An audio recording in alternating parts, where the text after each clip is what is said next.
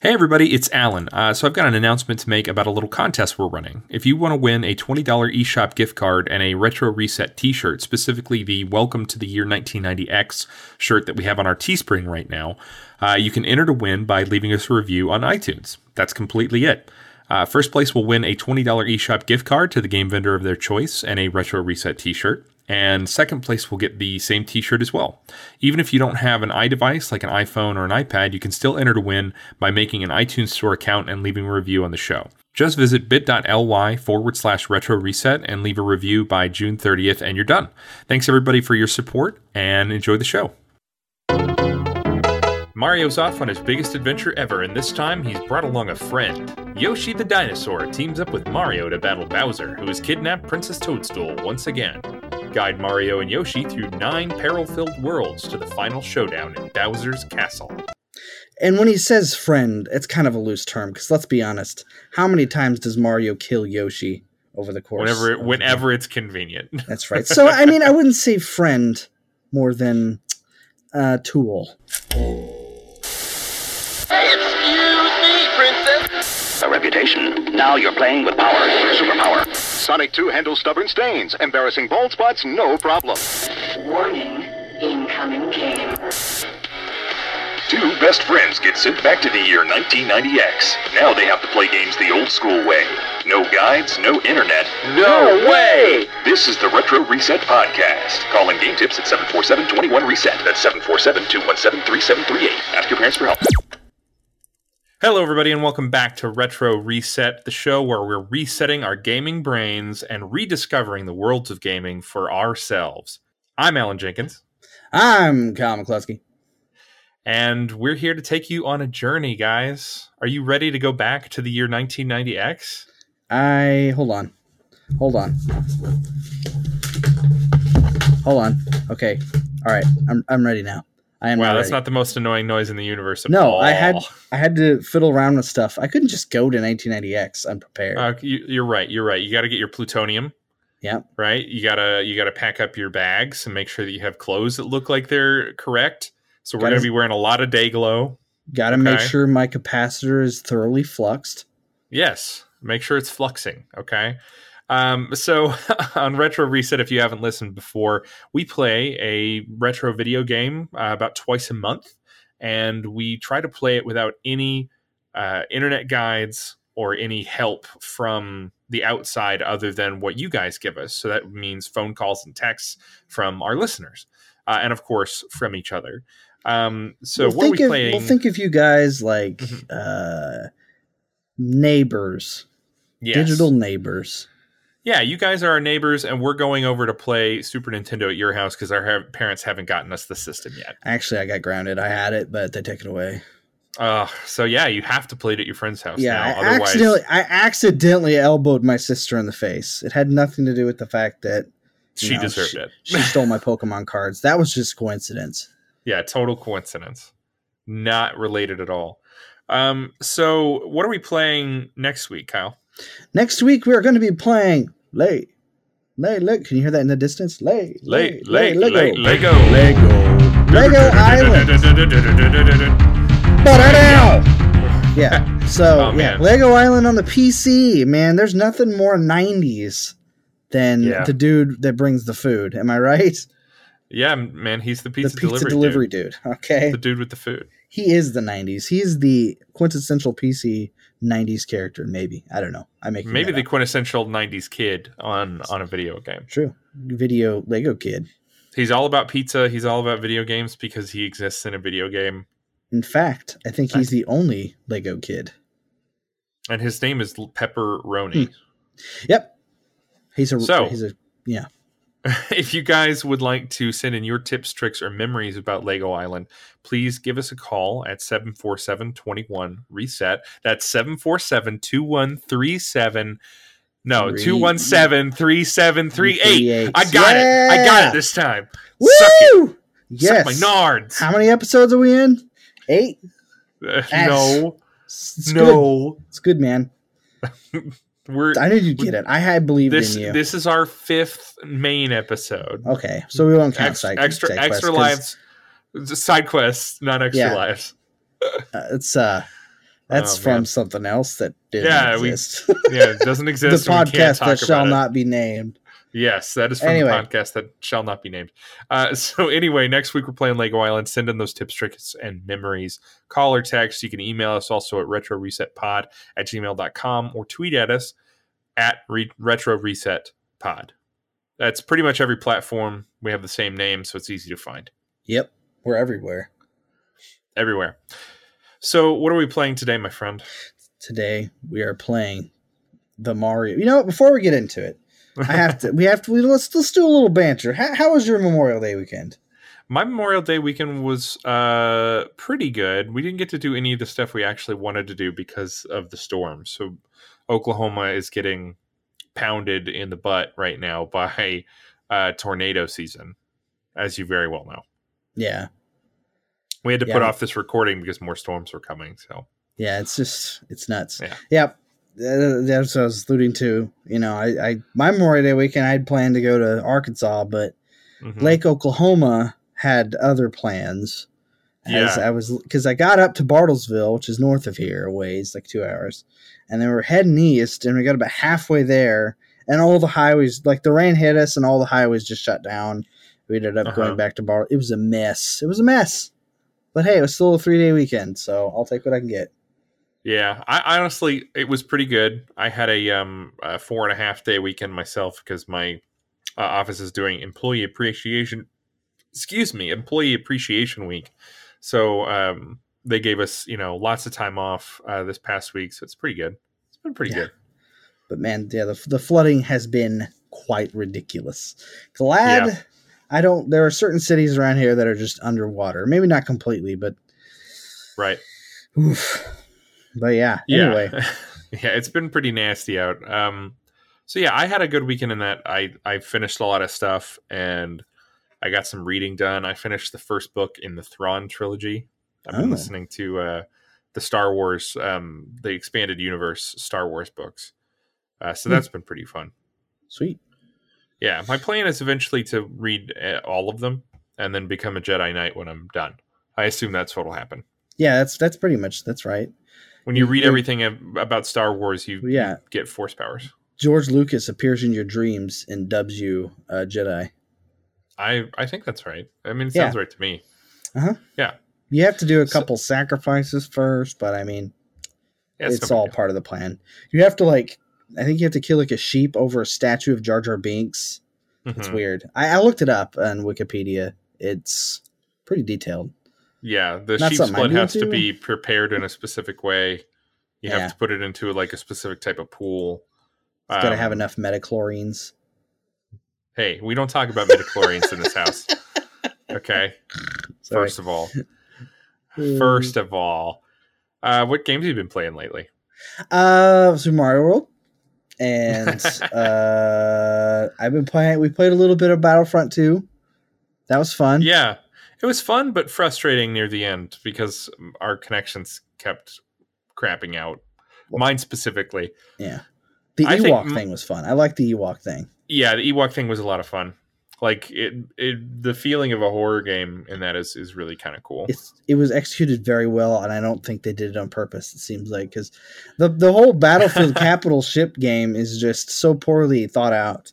It's broken. It's tug of war is what it is, and I speculated this because the game's pretty big, and I think it would probably be possible to have multiple layers of battling going on at once instead of having to transition.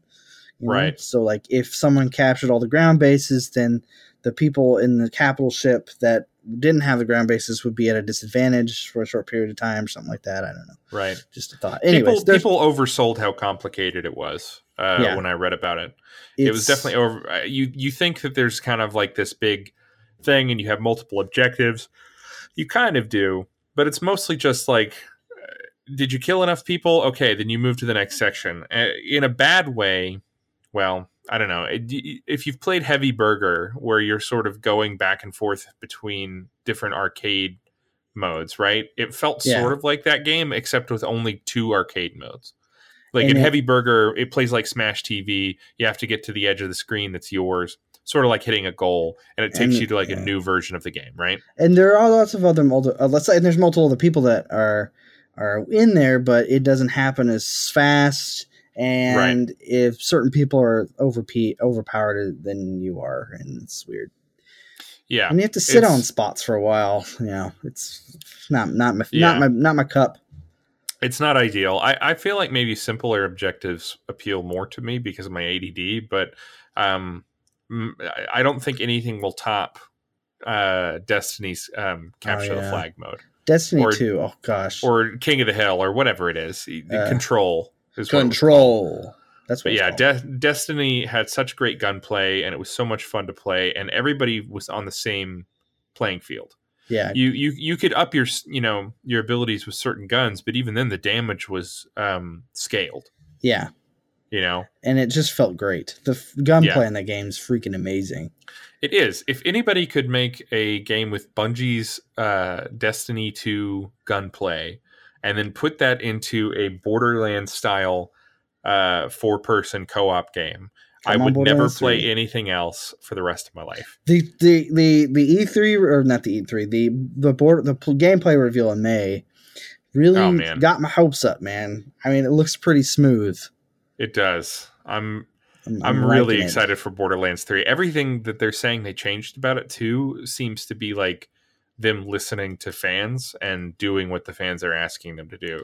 Just the inclusion of having a slide is like, I need it, Yeah. And the fact that you kick barrels, that's super cool. Yeah.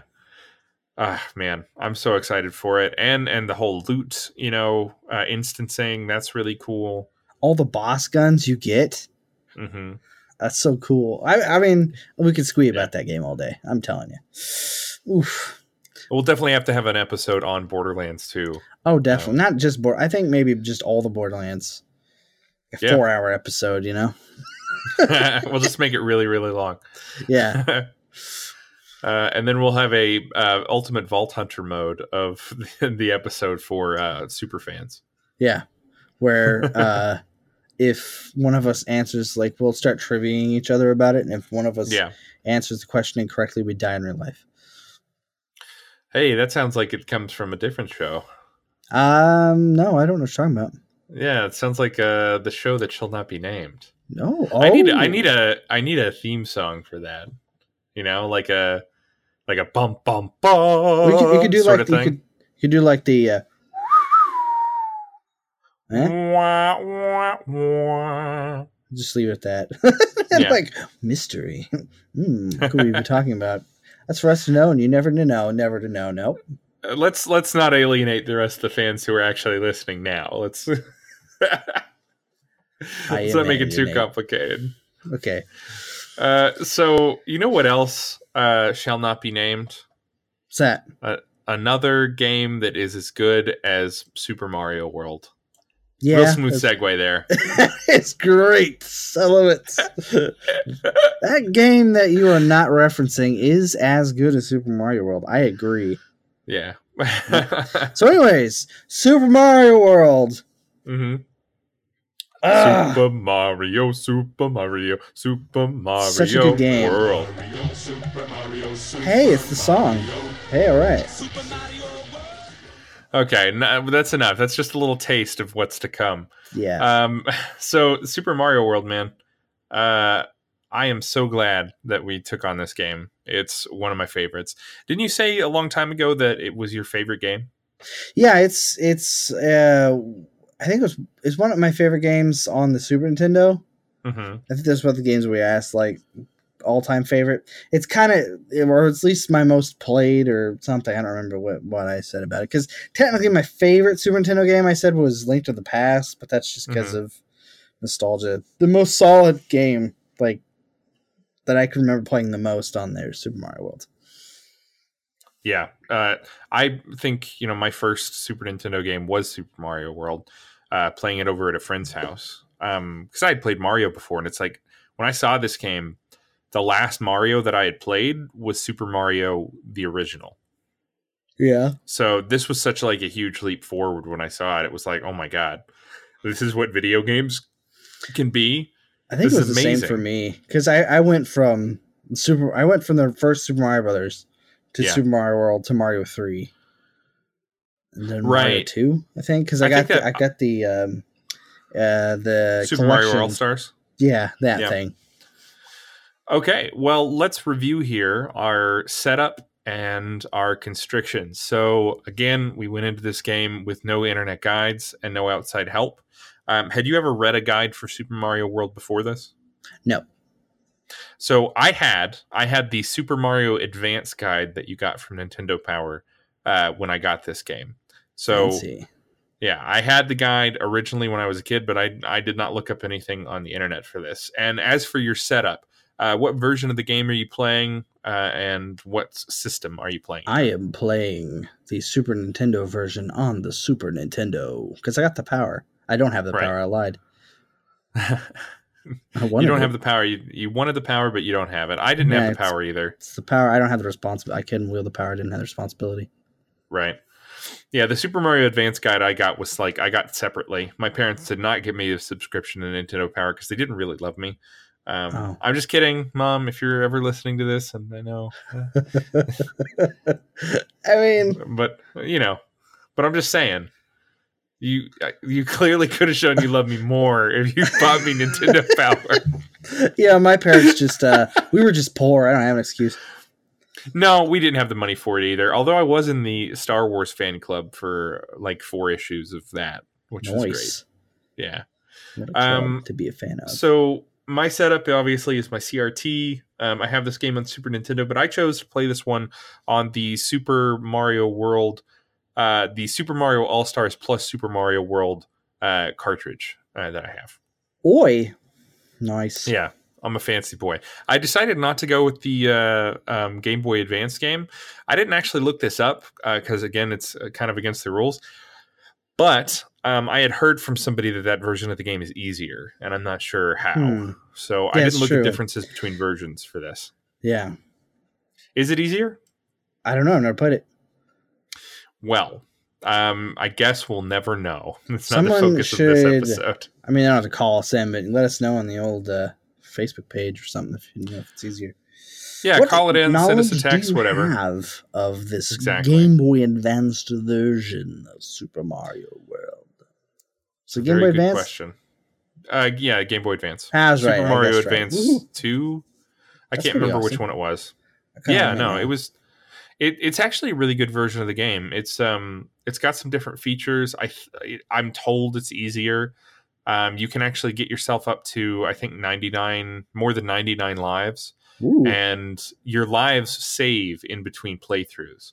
So you know how Super Mario World puts you back down to 5 lives after you reset your game? Oh, yeah. Yeah. So on the Game Boy Advance version, you could just rack those up. So I would just go to the special zone. And maybe that's why it's easier. I would just rack up lives and keep those. Yeah. I think I had 999 lives for most of my playthrough. We all had those level or those live farming levels. I had a different one, but we'll get to that later. I guess we'll talk when we get into it. But I think this calls for firing up the time circuits. Kyle, will you hit the buttons? Yes. Okay. No, they're not. Oh, no, that's not on yet. What are you doing? That's a micro machine. That's a microwave. What the heck, Marty? Okay, here we are. Okay. I hit the right button. Actually, yeah, it's all happened because, we're in time now. Okay, so you don't remember because it was, Yeah, actually, the rules of time travel say you don't actually remember traveling through time when it happens. Exactly. So everyone listen to this has traveled back in time. Yeah. In a separate string theory. I don't know. Yeah, it's in your mind. We're back in 1990X, guys. Okay. Back in 1999 mind times. Oh, okay. Exactly. So for the collectors out there, Super Mario World is not an expensive game. At the time of this recording, price charting has the game at about $11.99 for a loose copy. Ooh. So it's pretty cheap. Yeah. For the American version, we're going with all US prices here. A complete in box copy, however, is much higher at about $215 for. Yeah. It's usually for all CBDs, especially for main IPs. Main IPs are going to go more. Yeah, for sure. CBDs. Yeah, because everybody wants Mario on their shelf. I have a CIB Lagoon, but nobody cares about Lagoon, and so it only costs $40. Come on, man. I got love for Nasser. Yeah, I know. Not everybody does. Maybe we'll do an episode on him some other time. That would be fun because it's a game that like you really like, but I've never played. So like it'd be funny. Yeah, that'd be great. Exchange. Yeah, like nostalgia. I think goggles. one of my favorite things about this show is getting to share new things with you, my buddy. So new old things, old new things. Yeah, new old things. Like nostalgia goggles. You keep mentioning nostalgia goggles. People don't know what you're talking about. I know, but you do. Would you like to explain? No, I just want to hear your reaction and move on. Leave people curious. So Nostalgia Goggles is a show we did a long time ago. It was a recorded like YouTube show. I thought it was good, but I did too. I really enjoyed it. I thought it was fun. I thought it was a lot of fun.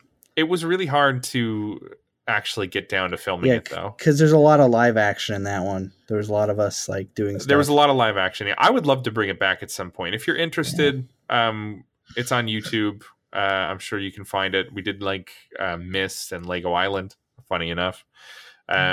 We do love that game a lot. So anyway, if you want Super Mario World, the game has been re-released pretty much everywhere. It's not on the Switch yet, but I'm sure that at E3 this year, crossing my fingers, they'll reveal the SNES online app. Oh yeah, please. And please don't make it a separate charge. That would be stupid. Yeah, I would be really angry about that. So let's not do that. But if you want to play Super Mario World, you're basically spoiled for choice in terms of platforms. It's not hard to find at all. They made a ton of them. Okay, so for how long to beat? It's not terribly long. It's like 5 hours. Average. Yeah, 5 hours according to how long to beat. Completionist run goes about 10, and I think that's pretty accurate. I don't know. I've put a lot of time into this game, and I think if you're playing it for the first time, that's probably not super accurate. Yeah, if you're not 100%ing it, there's people that have beat it in like 30-something minutes. Oh yeah.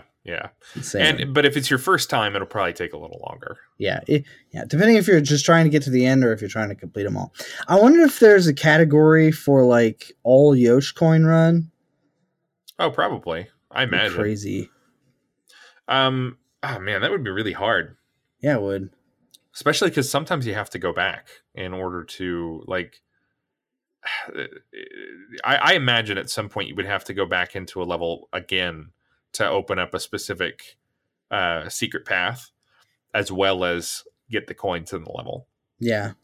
So I imagine that would be pretty hard to balance, like playing things over again and getting all the coins on your first try. Yeah, and you have to have a way of tracking it too, so probably wouldn't be the easiest, but yeah, it'd be fun. I'm sure there's somebody who's done it. So Super Mario World really needs no introduction in the retro gaming world. It's been, like I said, released on multiple platforms. But that's not this type of podcast. We're not the kind of people who are going to not introduce the game that everybody knows about. So we're back in the year 1991 for Super Mario World. It was released in Japan a year before in 1990. And here in the States in August of 1991 as part of the launch lineup for the Super Nintendo. 1991, as we discussed last week, is a seismic year for gaming. You see Sonic, you see Mario, you see F-Zero, you see Street Fighter 2. A lot of genre-defining games in 1991. So it's hard to wrangle in just how much of an impact this game had, because it's considered one of the greatest games of all time. It is the best-selling game for the Super Nintendo at over 20 million units. And in my opinion, it's the best platformer of the 16-bit generation, bar none. Oh, yeah. Bar none. Yeah. So to make this a little easier to talk about, we're going to start at the very beginning. In the beginning. And also, thank you to Shmupulations for some great translated interviews that were unearthed recently. They have some translations of some interviews from the official Super Mario World guide from Japan. When it was actually released. So some really good information on there. Thank you for that. So development on Super Mario World started in 1988, and it brought together several gaming greats after the NES era. It was being developed by Nintendo's Entertainment Analysis and Development Division, which was previously known as R&D 4 before 1989. and they were sort of formed up. They were given this name about 1 year before the release of the Super Nintendo. So they had two departments, one led by, I'm sure you know his name, Kyle, Shigeru Miyamoto. I think I've heard You ever heard of him? Yeah, maybe. You heard of him? Yeah. So didn't he start Macintosh or something? Yeah. He's the Apple he's the Apple guy. CEO. Yeah. That's right. Right. Apple Miyamoto. Apple Miyamoto, yeah. Yeah, as you know. Shigeru Apple Miyamoto, man. He's makes on Twitter. the best iPads back in 1988. So Shigeru Miyamoto would focus on software, and then there was another department to focus on tech, like the Super FX chip that was used in Star Fox. Oh yeah. F-Zero was the first game that they developed, another launch title for the Super Nintendo. Oh, so good. Yeah. Man, the launch lineup for the Super Nintendo is amazing, and I think part of that has to do with the fact that all of the games that it released had been out for a year in Japan. Yeah. So they knew which ones hit and which one missed, you know what I mean? Yeah, exactly. So you have this huge launch lineup that you don't really see for any system afterward. Because for like the N64, things came out worldwide around the same time, if I'm not mistaken. I could be wrong. Correct me if I'm wrong. I'm sure the internet will. But the SNES had a year to percolate in Japan. So you have all these amazing games already that have been coming out for a whole year. And all of that stuff hits the States basically the same time. Yeah. In the launch window. So the team also brought in Takashi Tezuka to direct. He was the director and designer on pretty much every Mario up to that point. He has other credits, including Link to the Past, Link's Awakening, Yoshi's Island, a ton. Same goes for the others. Shigeru Miyamoto created Donkey Kong and Mario. And in this case, he produced, and he says he gave notes, and that's about it, which I'm sure he's, being modest. But he described it as like he would give notes during the development process. Yeah. And of course, you have Koji Kondo on the Koji Kondo. sweet SNES sound chip. Yeah. I would say he's basically the John Williams to Miyamoto and Tezuka, Spielberg, and George Lucas. Because, of course, I'm going to use a Star Wars reference. Of course. So Miyamoto, Tezuka, and Kondo had such a huge impact at Nintendo. We could sit here all day and list all the games they've had a hand in over the years. So we're not going to do that. But suffice it to say, all three were already legends by the time Super Mario World was coming out. Oh, yeah. So, people knew their names. They were the Hideo Miyazakis of video games. Yeah. Yeah, definitely. Hayao Miyazaki's. That's what I meant. Hideo Kojima. Yeah, I got Kojima mixed up. It took me a second too. Well, Hayao Miyazaki. Yeah, that one. Hideo Kojima is on my mind too because Death Stranding released that trailer today, which is I have no idea what's happening. Well, that's the same with all the trailers, isn't it? Yeah. I'm excited. I'm probably going to buy it day one, but I have no idea what's happening. I trust him to make a good game. I trust you, man. You made that cool hallway thing. So the artist responsible for Super Mario World's look, Shigefumi Hino, also basically, in my opinion, dictated Nintendo's look throughout the SNES and N64 eras. He did the character design for Link's Awakening, for Super Mario 64, Pokemon Stadium, Game & Watch Gallery. And you can sort of see a big shift from the NES era version of Mario to the 90s Super Mario World version of Mario. There's a look that I think still has influence on what Mario looks like today. Oh yeah. He made it smoother, he made it look cuter in a way. So I feel like everything Nintendo did in that time period really was influenced by this artist. So he had a big impact too, but people don't know about him as much. So Nintendo was not screwing around with Super Mario World. They took their absolute top talent and tasked them with creating the SNES's launch lineup, which was no easy task. Miyamoto actually talks about how this is his favorite Mario game, but he was unhappy with releasing it without some features they originally planned that eventually made it into other games. And I can't find any info on what those features were. Yeah, it's a mystery. So there's no, they're very classically dodgy about giving that kind of information. Whenever they talk about, oh, well, there were these features that we left out, but they made it into other games. And it's like, well, what features? Be specific. It's in the past. There's nothing we can do about it. So the development cycle was a little rushed. It only took 2 years. And when they started, they actually started by porting Super Mario 3 over to the system to test its capability.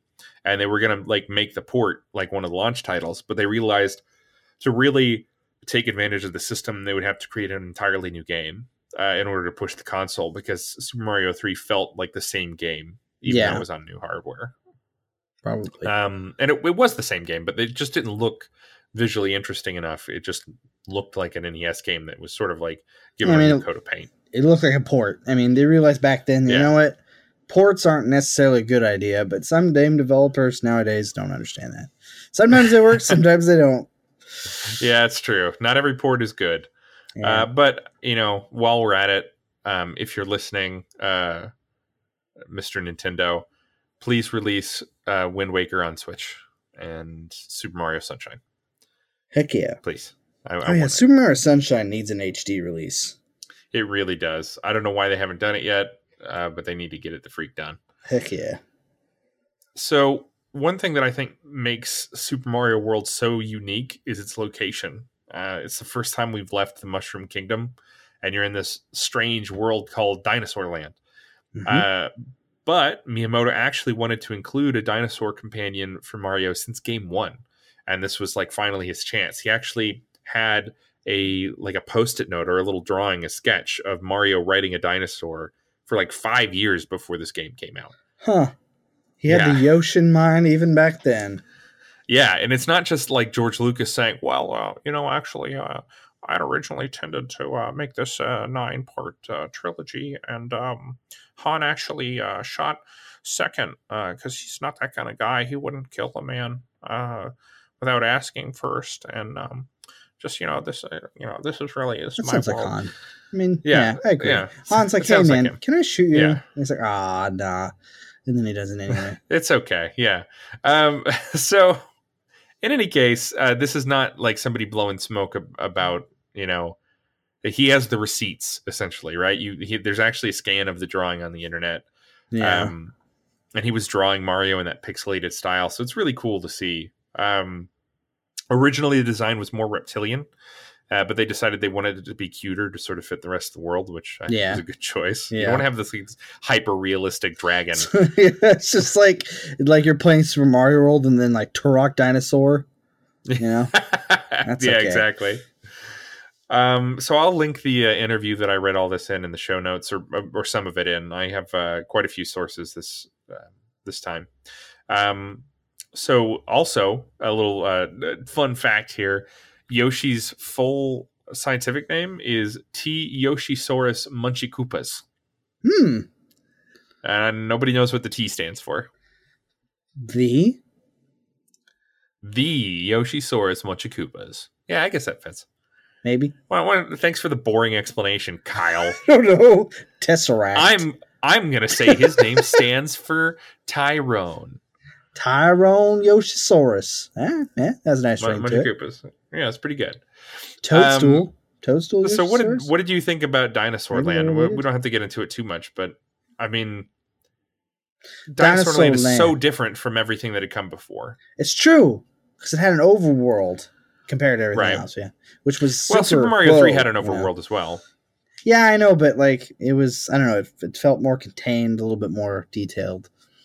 It felt like it was connected. It felt like it was a real world. There wasn't weird colored, and transparent bridges leading to number tiles that have black and then like a little white number in them.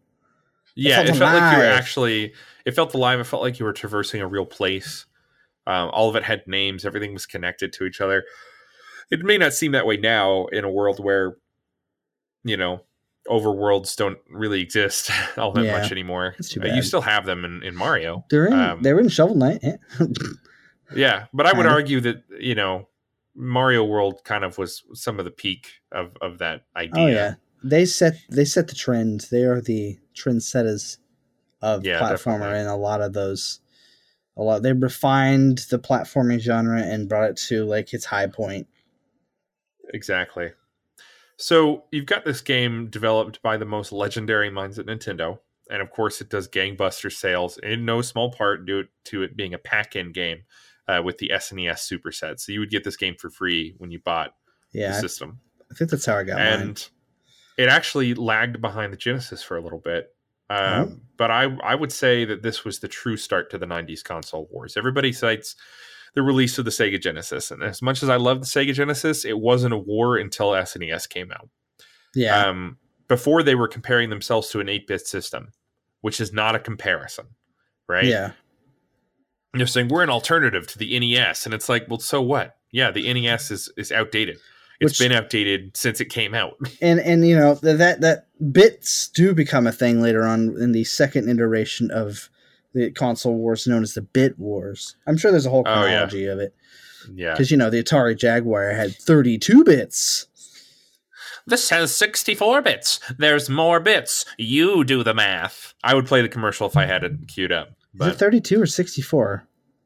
There was the TurboGrafx 64. Oh, maybe. I think. I couldn't remember if it was the Jaguar or the TurboGrafx 64 or whatever. I want the 16. I wouldn't mind the 16. No, there's TurboGrafx 16. What is the 64? What was the first 64-bit system? Nintendo 64. I don't know.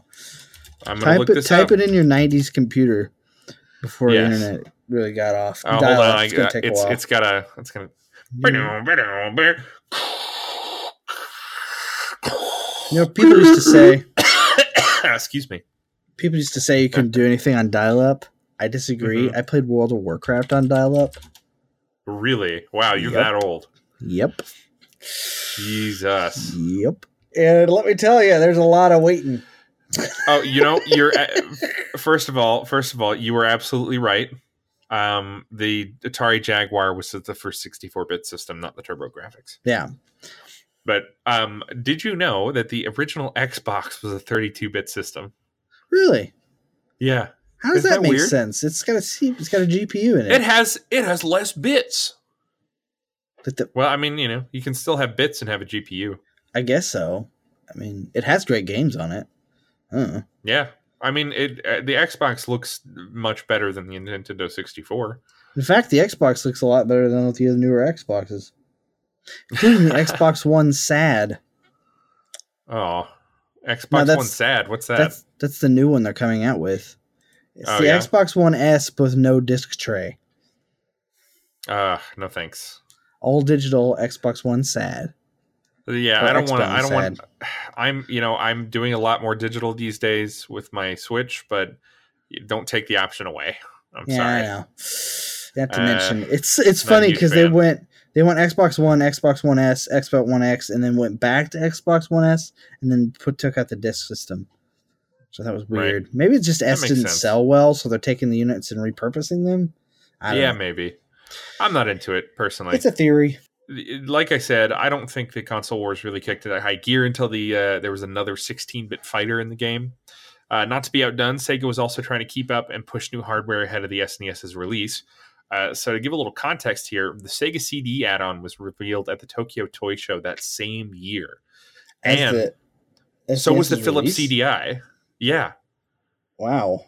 Isn't that wild? All this stuff was happening at the same time. Like, people say Sega was way ahead of their time.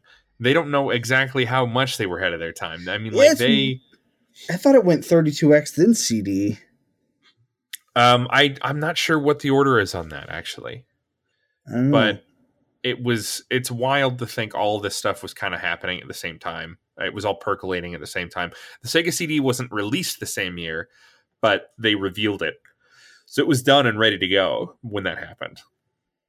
Yeah. It's just, it's crazy to think about, because you think about the CD, like the Philips CDI and the Sega CD and the Sega 32X as being part of sort of like a middle point in that 16-bit era. Like it's like a generation on its own, but it was all happening like at the same time as the 16-bit era, and when everybody was still loving 16-bit games. You know, and to think this was like the early 90s too. So like CD players weren't even that common yet. And to think that they were trying to make a video game CD game. Yeah, I mean, I had a Walkman until I was a teenager. Well, until I was like 10 or 11.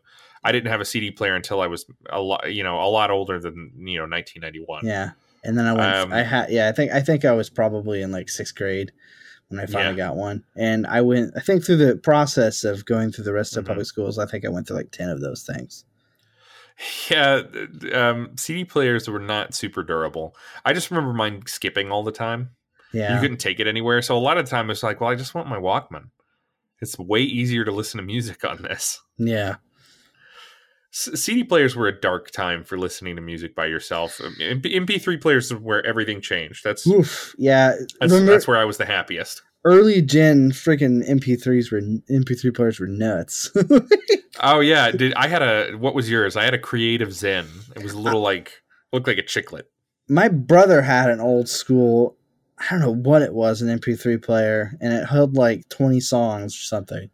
Wow. My first one wasn't until I was like in my 20s before I got my first iPod. My first MP3 player I got when I was in high school, and I was working for the summer, and my parents got it for me so I'd have something to listen to while I was out in the fields. Yeah. And it was a Creative Labs Zen, and it was like blue and black, and it had a little video screen on it, and I like ripped a movie from a DVD to put on it on this like tiny little screen. Jeez. Yeah, and I put a bunch of like YouTube videos that I liked on there because I was like, oh well, back when back when YouTube first started, you would down or like stupid videos era stuff. Yeah, gotta have like the Uka Chaka Baby on there. Yeah, you would like download it and back it up. I had like a bunch of I had a bunch of like anime music videos on there. Like I had like Kryptonite by 3 Doors Down, set to Dragon Ball Z. Hey, man. Call me crazy, but I was such a dork. Call me Superman. If I'm alive and well, and that was a way also to listen to songs that you didn't own. It's true. Was to download the music video and play it on your MP3 player. Oh man, I love that thing though. I used the crap out of it, and I had like a lanyard, so I just wore it around my neck all the time. That's pretty neat. Yeah, I like I said, the first one I ever had, I think I was in college. Right. It was like a little tiny like iPod Nano. Mm-hmm. Mine held about like 200 songs or so. It wasn't a ton. Mine held like 50. It was like it was like 100 meg. It was something really small. I don't remember what it was. The one I have now is a 16 gig. Mm-hmm. Yeah, I have a 16 gig iPod now. I miss my way up players. I would buy an iPod Classic if I had a chance. Yeah, I know those Gen 1s. Those Gen 1s have insanely high capacity too, and you can put videos on it. They're excellent. They're excellent, and they still work really well. And it's great to have an experience of listening to something like music or podcasts and stuff without any interruptions. Yeah. Call me a Luddite, call me like an old-fashioned person, but I mean that's what this show's about. So if you're listening to the show, you're kind of already on board with the concept, I guess. Yeah. But I like old technology. I don't know. It's just kind of my thing. It is neat. Yeah. I'm with you. I'm with you on that. Back in the 1990Xs, Yeah. So the SNES also had a little bit of trouble during this time because parents didn't understand what the console was. People considered consoles to be sort of like appliances at first, which is why you sort of and I'm taking this directly from a video I watched, but I can't remember the name. It's a long time ago that I watched this, but like you see this influence in consoles with the Atari having like the wood grain, right? It matches like a lot of the other appliances people had at home. So the industry was having to push this relatively new idea of planned obsolescence at the time, where you get the new thing so you can continue to play new things on it. You didn't really replace other appliances in your house, right? You don't replace your TV, you don't replace your washer, but gaming tech was moving forward at such a fast pace, and it was really different than everything else that was coming out. Yeah. So eventually you'd have to keep getting the new system. And that seems really weird and obvious today, because you'll get a new phone every year or two, right? But I don't. Well, like a lot of people do, right? Yeah. A lot of people will replace their phone every year or two. People, buy new consoles all the time because there's new stuff coming out all the time. So the idea isn't weird today, but back then, this was totally new. I mean, you didn't replace your phone. You never replace your phone. You put that on the wall and it stayed in your house forever. Oh yeah, your landline. Yeah. Yeah. There's a reason that I had a corded phone way after corded phones stopped being popular because it still worked. Yeah. What fix it ain't broken, bro. Exactly. So a lot of, parents were like, little Jimmy, you already have a Nintendo in the house. And there was even an ad where like Nintendo said, oh, there's no such thing as Nintendo. There's the Nintendo Entertainment System. Right. But there's no such thing as a Nintendo. Yeah. And I think that was part of that push to try and get people to understand that, hey, this is a new thing. That's true. If you want to keep playing Nintendo games, new Nintendo games, you have to get the new system. Because like, power. Like upgraded consoles wasn't quite mainstream yet. Kind of. Right. Yeah. Even though I guess like Genesis. Like what iteration of Atari were they up to by then? Oh, I can't remember. I'm sure they're not the first ones. I don't have all that in my head. They're not the first ones, but NES was such a game changer, right? The NES was this huge, huge deal in America, and it brought confidence back to the gaming industry. And this was like, people kind of forgot about video games until NES, right? Like home video games, home consoles. Yeah. So, and it had been out for a really long time, and they had a ton of amazing games on it. So it had become this fixture. So even more, yes, there were people who were making new systems, but to a certain extent, people still weren't like buying the new thing every time. You had a few people doing that, but the NES was sort of a new start for the gaming industry. So I think maybe that contributed to why, people reacted to it the way that they did. There's actually a really great TV clip. I'm going to play a little bit for you. It's one of those like news exposés. It's like, is Nintendo causing family problems? Sort of deal. So let me play that for you. Our video game industry is hotter than ever this season, and one good reason, Nintendo has introduced some hot new toys. But have things gone a bit too far? This evening, Ken Shockney wraps up a special report on Video Mania. Does this really have to cost this much? Where should the anger be directed? Not at the parents, but at the... That's a therapist speaking right now. So it has come to this.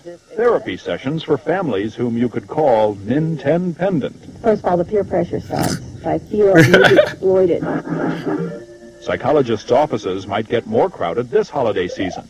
Just in time for Christmas, the Japanese toy maker Nintendo has come out with a new set of electronic video games. I like how they refer to them as toys. I guess they kind of are. At $200, a Super Nintendo set. Isn't that wild? Yeah, I guess because like it's a new technology. It's a new thing being introduced into culture that's like going mainstream. So obviously you're going to have those people that have adverse reactions to it. I guess. Yeah, that's what I'm getting but it was a huge leap forward in technology, though, and I think it was worth it personally. But it's just kind of wild. I wonder how many of our listeners have gone to therapists for Nintendolepsy. What they call it? Nintendependence. Nintendependence. Nintendependent. Today is our Nintendependence Day. Oh my God, that's got to be in the shared universe Nintendo movie that comes out, the Smash Bros. Movie. I hope so. When they're getting invaded by the subspace emissary. Yeah, and you have Mario going. Today is our Nintendependence Day. Nintendependence Day. And then Will Smith is like, "Welcome to Earth. Welcome to Nintendo. Welcome to Nintendo Earth. Yeah, Nintendo. Yeah, Tender." What? But it's that exact line in the movie. He goes, "Welcome to Nintendo." Can I get paid now? He has to think about it for a second, and then he says the line. Okay. So obviously, this kind of caused a splash. The SNES, as they said, costs. They said $200. That's not true. It costs $199. Which was twice as much as the NES at the time, which fueled some of the controversy. But that said, I mean, first of all, the NES had been out for a long time, so $99 was a reduced price. Okay, yeah. Let's not be like dicks about this here.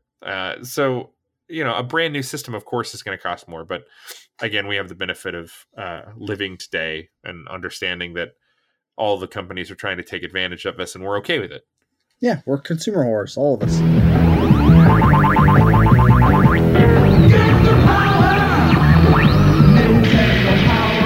So there were a couple of ads that came out on TV. Specifically, we have a US and a Japanese ad, and I wasn't able to find any other commercials for the actual release of the game. But here's our US commercial.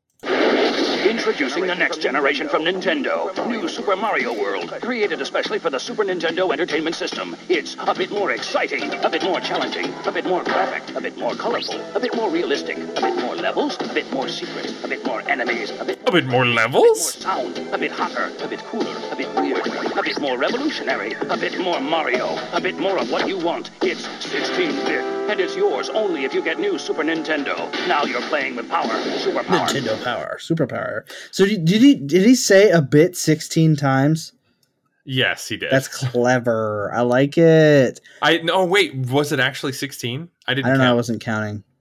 If they did, that would be amazing. Like 16 different bits of a bit more of the 16 times. Yeah. Yeah. He was so into it too. Too bad I can't see it, but they were really playing up the whole bit angle, which I didn't notice until I listened to it just now. Yeah, me too. I was just like, bit war. Illuminati confirmed. Yep. So yeah, this definitely was like playing up the whole. We're a 16-bit system. It's more than it was before. Yeah, it's not 8-bit. It's 16-bit. Yeah, dude, it's double. It's double the bits, double the price. Double the fun. Also double the price. So I'm just gonna play you a little bit of the Japanese commercial. So the US commercial just shows gameplay footage. There's not much to it other than just it's showing different parts of the game that sort of coincide with the things he's saying, like a bit more colorful. It just shows like a colorful part of the game. And when he says a bit more levels, like that cracked me up. I'm not sure about that. Maybe. I think so. Are they called levels nowadays? Or stages? I'm not sure. Or boards, as they call them in arcades. Boards, yeah. A bit more boards. So yeah, here's the Japanese commercial, which, to give you some context, is like a claymation Mario, but he's singing. Lovely.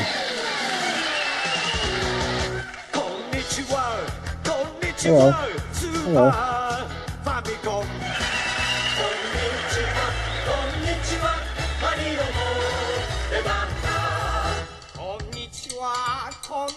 This is still Mario. That's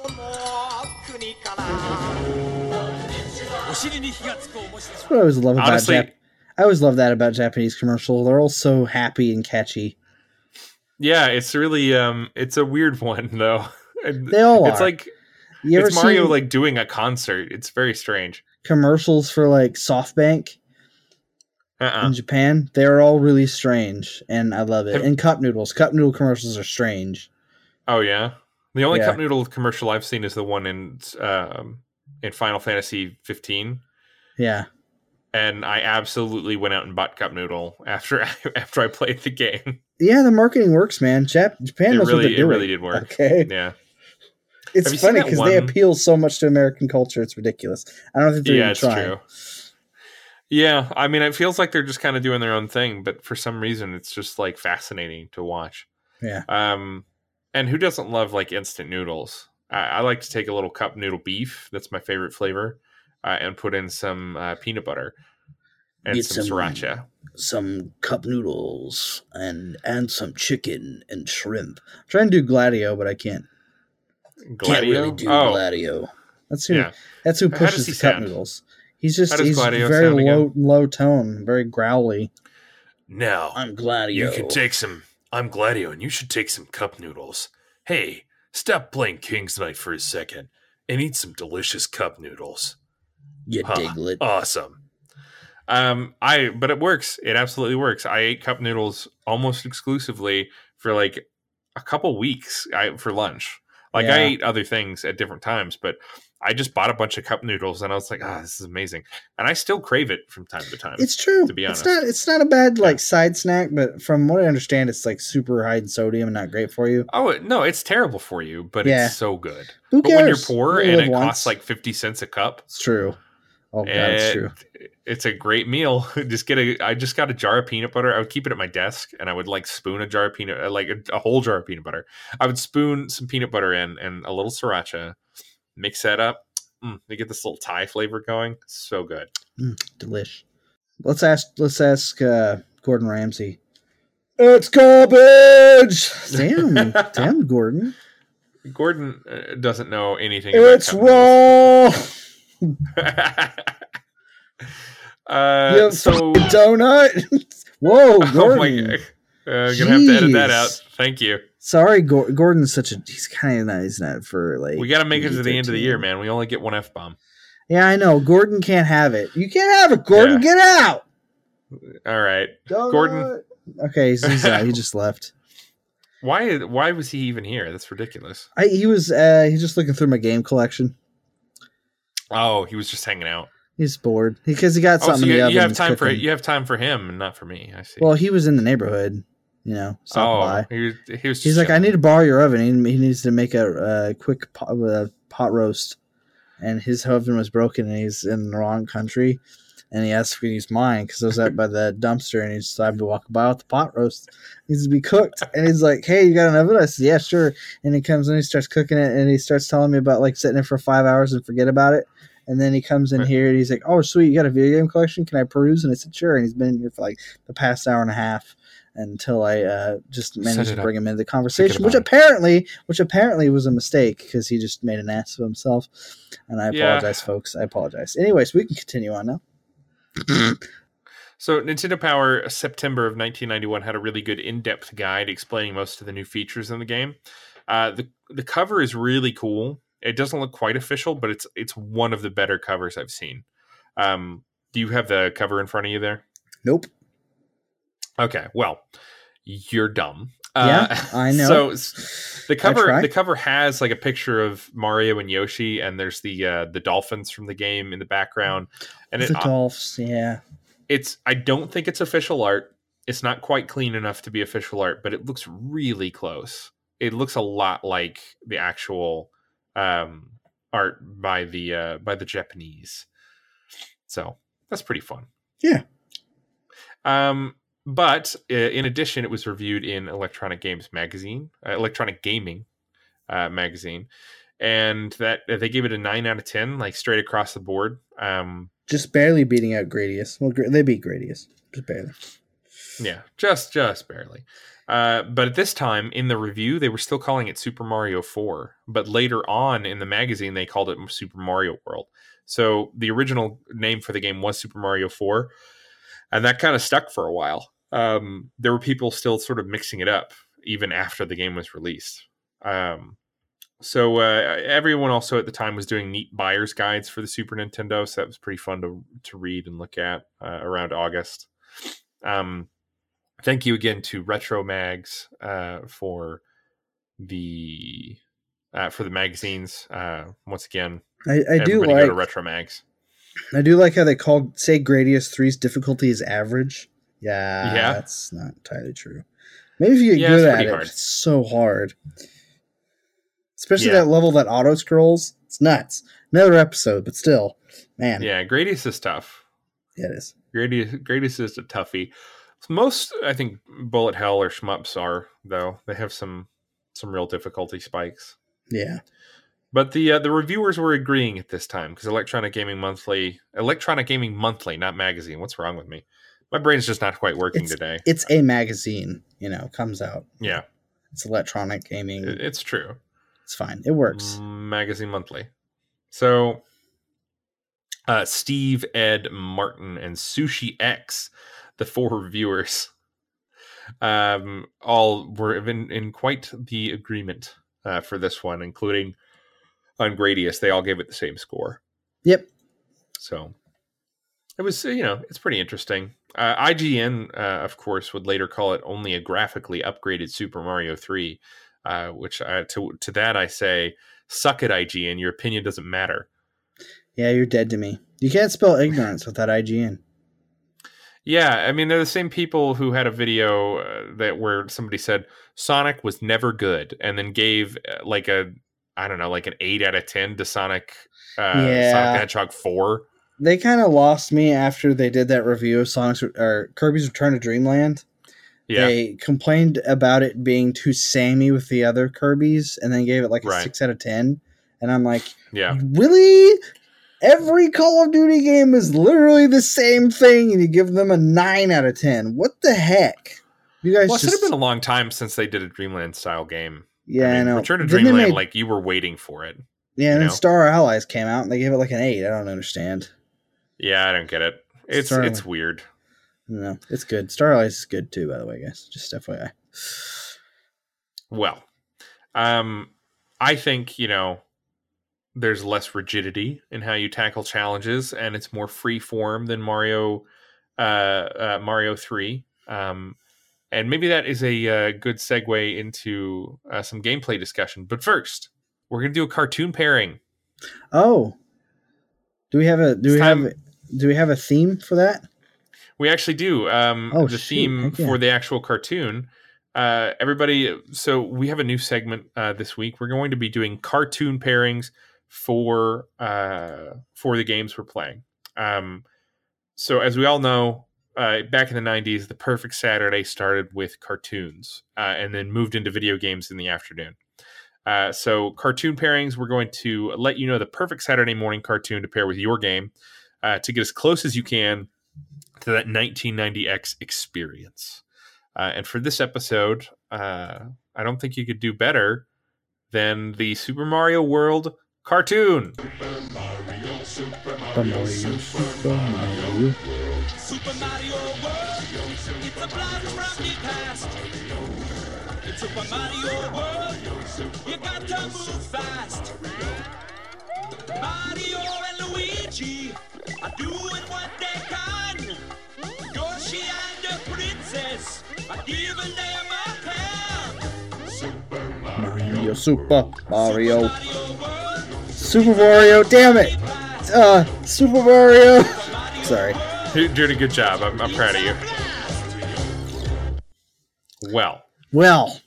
Anyway. That was fun. Was it me, or did like Super Mario, did that have a lot? To me, it reminded me of another cartoon that came out in the 90s.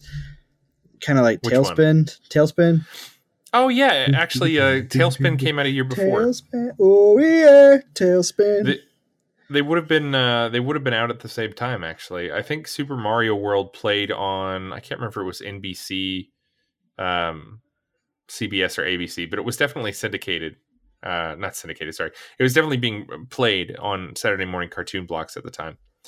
But yeah, it has the Tailspin look with that the song has that Tailspin music. Sound. Yeah, it sounds very Tailspinny.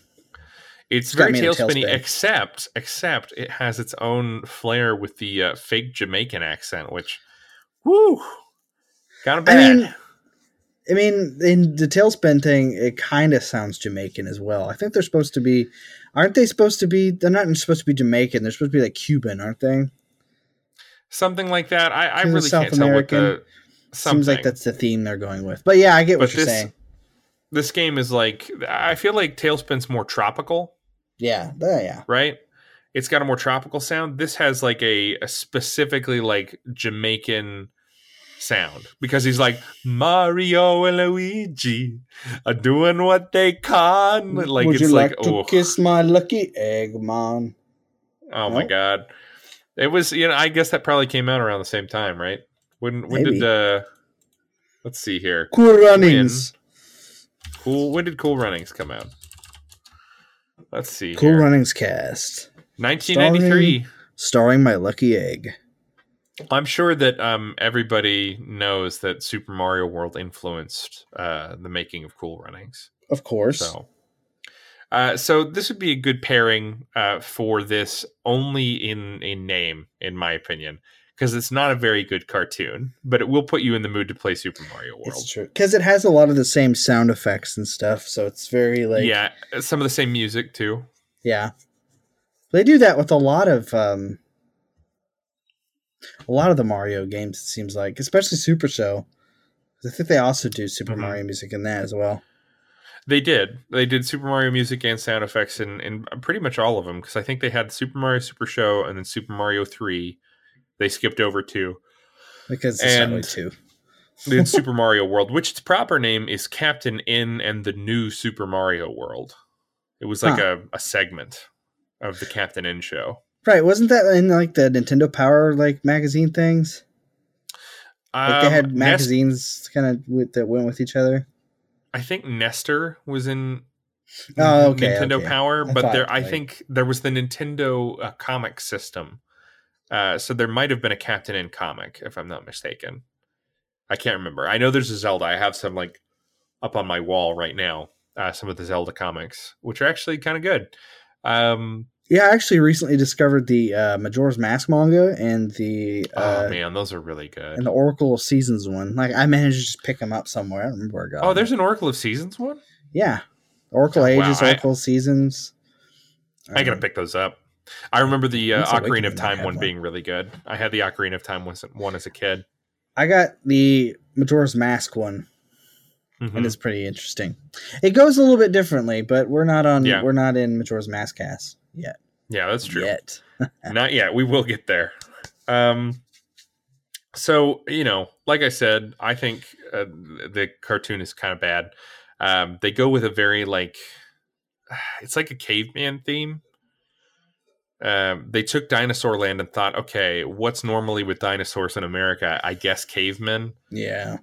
It was like the most, I don't know. There's no cavemen in Super Mario World. So the use of that, I think, was just to be like, okay, people like dinosaurs when they're with cavemen. Haven't you seen the Flintstones? Let's make this into Flintstones with Super Mario and Luigi. Also, that creepy dinosaur show where I'm the baby. Oh, yeah. Mm-hmm. Ugh. Which was basically the Flintstones without the Flintstones. Yeah, and it was weird. I don't know. It was a sitcom dinosaur plaid wearing. Well, Kyle, he was the baby. You gotta love him. Yes, man. Nope. Yeah, I like how. Did you ever watch it? The series ended. Not to digress, but to digress. No. Like the comet, like a new Ice Age happened, and then a comet came and killed them all. Oh, that's kind of fun. They were talking about something happening in space the last episode, and it just pans out from the house, and then that ends. Wow, that's screwed up. Yeah, apparently it's pretty dark. Yeah, that is pretty dark. Oh my god, I kind of like it better for that now. Yeah. All right, so pick up Super Mario World however you can. It's on. You can actually stream it on Tubi, Tubi. It's an app you can stream it on. They also have other cartoons if you're interested. They have like the old Voltron and Shaolin Showdown. I don't think Shaolin Showdown's no. This is like older, like the 80s. They have Transformers on there. Gotcha. Voltron, G.I. Joe. G.I. Joe. I'm a computer. Stop all the downloading. Help computer. So that's our cartoon pairing for this week. We're still working it out, but swirl around in your orange juice and be like, yes, that Super Mario drink tastes real good with Super Mario World. It's true. Did you ever use orange juice in your cereal instead of milk? Absolutely not. Oh, I guess I'm the only one. Yep. That sounds disgusting. It was pretty bad. I mean, it could. I don't know. I've never tried it. I guess I can't knock it because I haven't tried it. But to me, that just it's honestly really acidic. I was okay. So I really wanted to have cereal one morning, and we were out of milk. So we had juice. So I was like, let's put them together. So I've heard of people using water, but not juice. Water's just no way. That would be gross. That would be gross as hell. But I mean, that'd be disgusting. I'd rather just eat it dry than not have milk. You know what I mean? Yeah, no, I learned my lesson. Like, I only did it once, but I had Raisin Bran and orange juice. And, man, my mouth hurt after that. No kidding. It was just, really acidic, and then I've got, the rough, bran flakes, roughing up my mouth. Especially if you just brush your teeth in the morning. Yeah, my mouth was raw for the rest of the day. It was kind of fun. Yeah. Yeah, my mouth's getting dry just thinking about it. It's getting grossed out. Yeah? You're not a Raisin Bran fan? Well, no, it's just like imagining, I'm just imagining myself brushing my teeth in the morning and going, hey, you know what? I'll have orange juice and Raisin Bran. And then drinking it and eating it. And just like my teeth just like want out of my falling skull. out. Yeah. Oh, it just because you chew on it and just get like the acid gets into the dendrites. Yeah, you're not just having that seizure. You're not drinking the orange juice. You're like chewing it, so it just stays in your mouth forever. No thanks. Nope. Yeah, pretty gross. So let's talk about the game. What do you think? I think it's probably about time. Been about 2 hours. Isn't it? Yeah, let's move on to our gameplay section. Gameplay. Sorry, I felt necessary to yell. So, what were your first experiences with Super Mario World? My first experiences, pretty much the same as everyone else's for the most part, because I got it with the Super Nintendo. And I watched my brother play it, and then I got to play it, and of course I didn't do that well, but instantly hooked. I was like, boom, because like before that I played a little bit of the Mario Brothers on NES, and it was brutal. You know what I mean? So finally, I get a Mario game that is somewhat attainable, and like I could stay alive longer, and I got better at it as time went on. So like, I had very positive first impressions, and I was super pumped and excited when I finally got to play it. It hasn't changed ever since. Oh, definitely. I played it at a friend's house because I was a Sega kid, as you all know. But it was definitely a formative experience. It made me like Mario because at the time I was like, Mario's against Sonic. Stupid. Whoa, Mario would die if Sonic fought him. True, but Sonic could take Mario in a fight easy because he's got like totally. He's got like a mushroom. He's gonna hit Sonic with a mushroom. Yeah, what's he gonna do? Could, like just go around him 50 times before he could even swing the mushroom once and just dice him into pieces. And Sonic can withstand high heat because he runs the speed of sound and there's friction. So what's a fireball gonna do? Nothing. It's true. Nothing. And he could also equip shields. Can Mario equip shields? No, he doesn't have shields. All he has is a dumb cape. All he has is a dumb cape and a dumb fire flower and a dumb mushroom. Plants? Wow. Plants and a feather. That's impressive. So cool. Anyway. But I played it at a friend's house. And it's interesting that you mentioned the difficulty being attainable. I felt the same way. The original game, I had watched people play a lot, and I had died a lot while playing.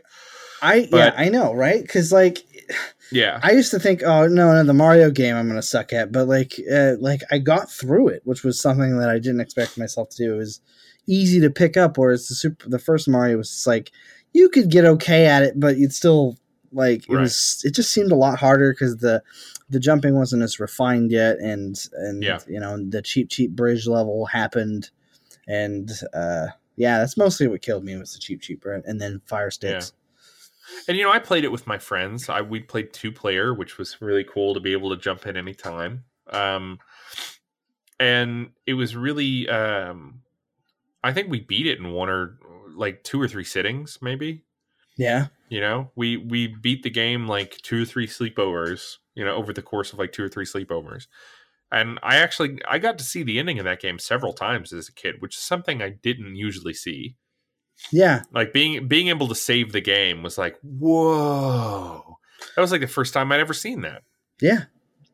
So that was crazy. But like I said, it's interesting that you mentioned the difficulty spikes because Miyamoto actually talks about this in that interview that I mentioned. He talks about how the blocks, the hidden blocks, you have the green, red, and yellow switch palaces. And those are ways of making the game easier for yourself. So you get those, and that can sort of adjust the difficulty of the game for you. Yeah. So, and he talks about there being other little secrets in the game where you can adjust the difficulty yourself and sort of make a decision about how difficult you want the game to be. Which he says is ideal for a game. You can put it in easy mode, but why not let the player be in control of the make it challenging at all if they times want to and stuff like that. Yeah. So, and I like that. I like that philosophy of letting the player sort of control the difficulty, and Mario World definitely does that. It's a sliding scale that you can adjust anytime. You can create challenges for yourself. It's got a system that's complex enough, but also simple enough to let you play around with the rules on your own. There's a reason why it's still like got such a strong following in the speedrunning market. Absolutely. And stuff like that. There's so many different ways you can like challenge yourself in Mario World. And most Mario games, but this one I think added a whole new level of control with the Switch Palaces, and but also like made it easier too with things like being able to stop in the middle of a level if you've already beaten it. That, when I learned you could do that, it's like, oh well, there's an item I want in that level. I'm going to go get that item, and then I'll go do whatever I want elsewhere, which sort of created this whole like free-form way of playing where you could just say, okay, I need something, I'm going to go back to here. Like the added backtracking was actually fun because you didn't have to backtrack through actual levels, but it gave you this sense that like the whole world was connected and there were things you needed back there that you could get, if you wanted to. It was just really cool to be able to sort of have that level of freedom to move around. Yeah. I also love the fact that, there's not just one set path. Like if you explore, you can find all the like secret exits and stuff like that. And right. So that was really cool. Yeah. And it also gives you the ability to sort of skip back and forth and skip things without getting a warp zone. You can skip like whole dungeons just by finding different pathways to follow. Yeah. Which they're not always that hard to find. So you end up getting these great skips. If you want to skip levels, you can get to the forest zone. What is it? Forest of Illusion? Yeah. You can get to Forest of Illusion pretty quick if you're determined enough. Yeah, because I went through the Dinosaur Island, and then I was in Donut Plains, took a sharp right turn to that tunnel, burrowed through it, did the top part of the Vanilla Dome, and then I came back down, and then I went across the lake into Vanilla Dome, then I just took the left path, took the pipe, and then I was out on the bridge, and then, it was great. I spent a lot of time trying to do this one completionist style, so I skipped ahead, but then I went back and finished all the levels. Oh, yeah, I did too. I eventually went back into the other ones too, but I just thought it was interesting. You could just skim through part of it, because like I took the Butter Bridge, I said Cheese Bridge, whatever. I took the Butter Bridge, and I took on Ludwig, and I was like, I'm going down the forest. That's what I did. I think the Forest of Illusion is probably my least favorite section of the game, though. Oh, yeah? It's weird. I've played this game so much that I kind of am bored of most of the first like levels. I've just played them so many times that when I get to something like, I really like the first like part of the world. I like Yoshi's Island a lot. Those levels are all still super fun. But when I get to the underground and water levels, it's just like, oh, when is this going to be over? I've done this a billion times. It's frustrating. I don't want to do it anymore.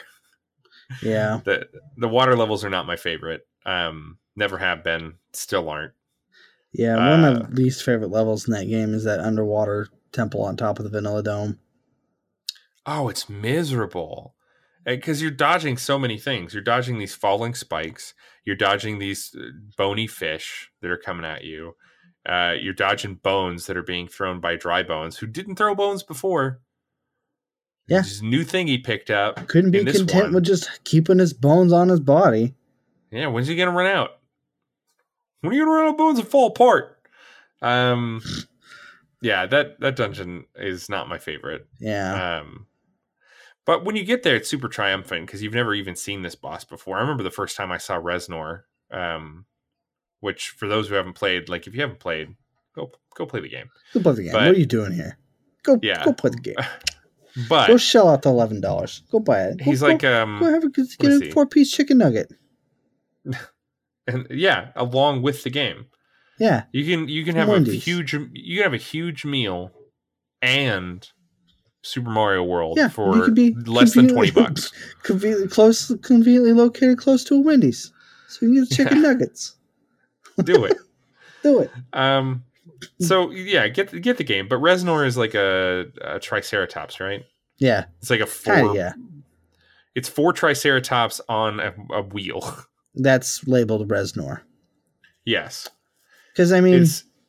It's wild. Yeah. What do they do? Like, but to spin and spit fireballs as the bridge disintegrates. And that's actually an accurate depiction of dinosaurs from the time. I don't know if it's because it's been a while since I played the game, but I died on that boss like 3 times. I did it first too. I forgot that you can jump on the platforms. I knew that. I was just trying to be cocky and take them all out before the bridge disappears. Yeah. That one, yeah. At first I was like, oh no, the bridge is disappearing, and then I just fell in, and I was like, oh wait. And when I got into it the second time, it was no problem, but it was at first it was a big issue for me. What did you think about the graphics compared to the other Mario games? Beautiful, absolutely beautiful.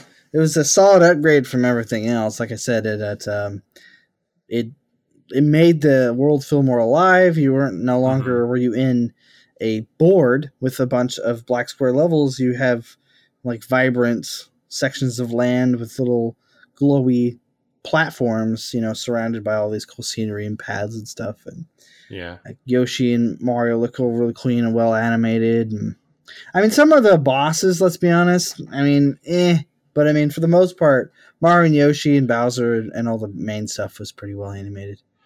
Yeah, some of the bosses were some of the Koopalings or the Koopa Kids. Which one is it?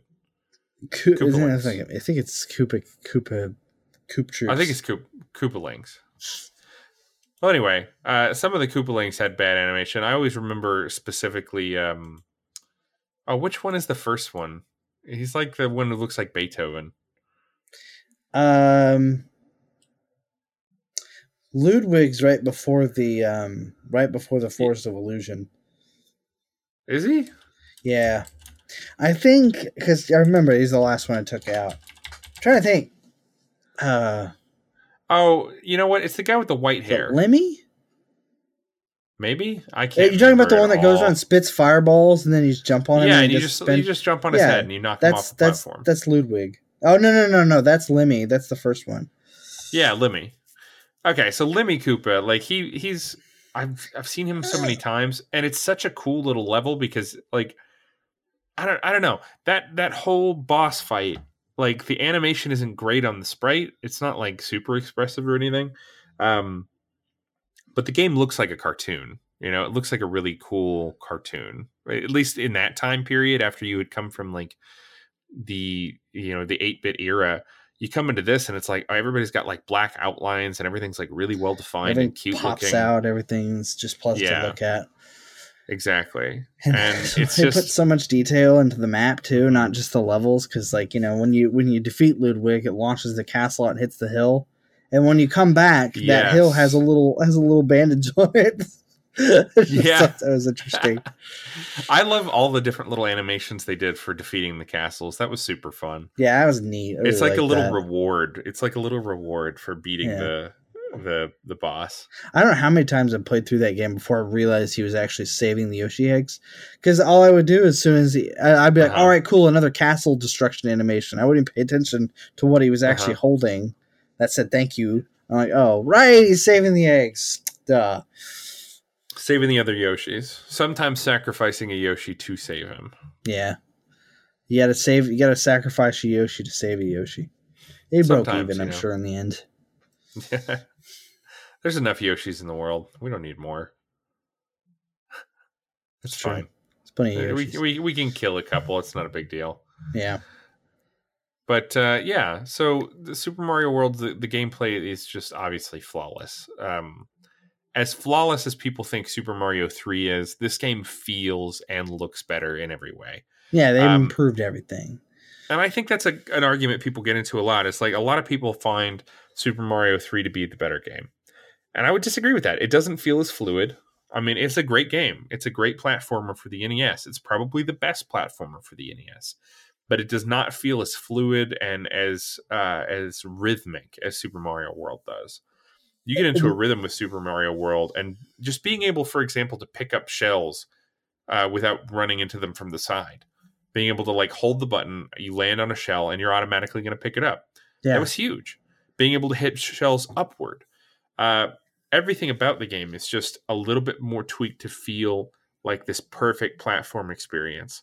And I talked last time, or a couple times ago in the Messenger, I talked about how I'm always looking for that game that feels that way, that feels so right, and just makes you feel like you're in a rhythm. It makes Super you feel Mario like World's Batman. what I always go back to. It makes you really feel makes you feel like Mario. Yeah. Super Mario. Yeah. Really, I mean, really like makes Mario, you feel like Super Mario World. Mario 3 did a good job of sticking with the theme and that it's a stage, it's a stage play kind of thing. But to me, Super Mario World just feels more open, which I guess was the idea. And it feels a little bit cleaner. You know what I mean? Like all the controls and all the actions just seem a little bit more refined, a little bit cleaner. Yeah, definitely. And I think they mastered, like, the jump control, I think, was mastered right at Super Mario World, They did it on the 2D era, and then they did it again on the 64-bit era with Super Mario 64. They just mastered the jump and control. Yeah, because that's the most important thing about Mario is how he jumps. Like, if the jump doesn't feel right, nothing feels right. But they nailed it so hard, and it just feels so good to play. And when you're really flowing, when you're really hauling just hitting, when you're really hauling through a level, you just feel so skilled, and for good reason, because there's some really hard parts. There's some really hard parts to the game. So I definitely commend them for making just probably the most perfect platformer there is. Mm-hmm. I can't think of one that I like better, and I'm a Sonic fan. Keep that in mind. I love Sonic, but Sonic's no Mario. I mean, the only one I can think that is slightly better, maybe. Well, I mean, not maybe. The only one that's better, let's all be honest, it's Bubsy. Yes, Bubsy is definitely amazing. Finally, I converted you. Clip that. Yeah. Whoever's listening to this, clip it and just send me an MP3 file of 10 hours of him repeating that. Bubsy is amazing. Bubsy is superior to Mario. That's right. Bubsy makes me want to squirt. So I'm sorry? What? What now? I'm sorry, what? I didn't say anything. I don't know what you're talking about. Okay. I don't have any idea. So graphics obviously amazing. What about the music? How do you feel about what's your favorite track in Super Mario World? Geez, that's a tough one. I like the bonus game music. Yeah. Yeah. Because there's not very many soundtracks in the game. I mean, yeah. But there's like 2 or 3 different stage levels, and then there's the underground level, and then there's the.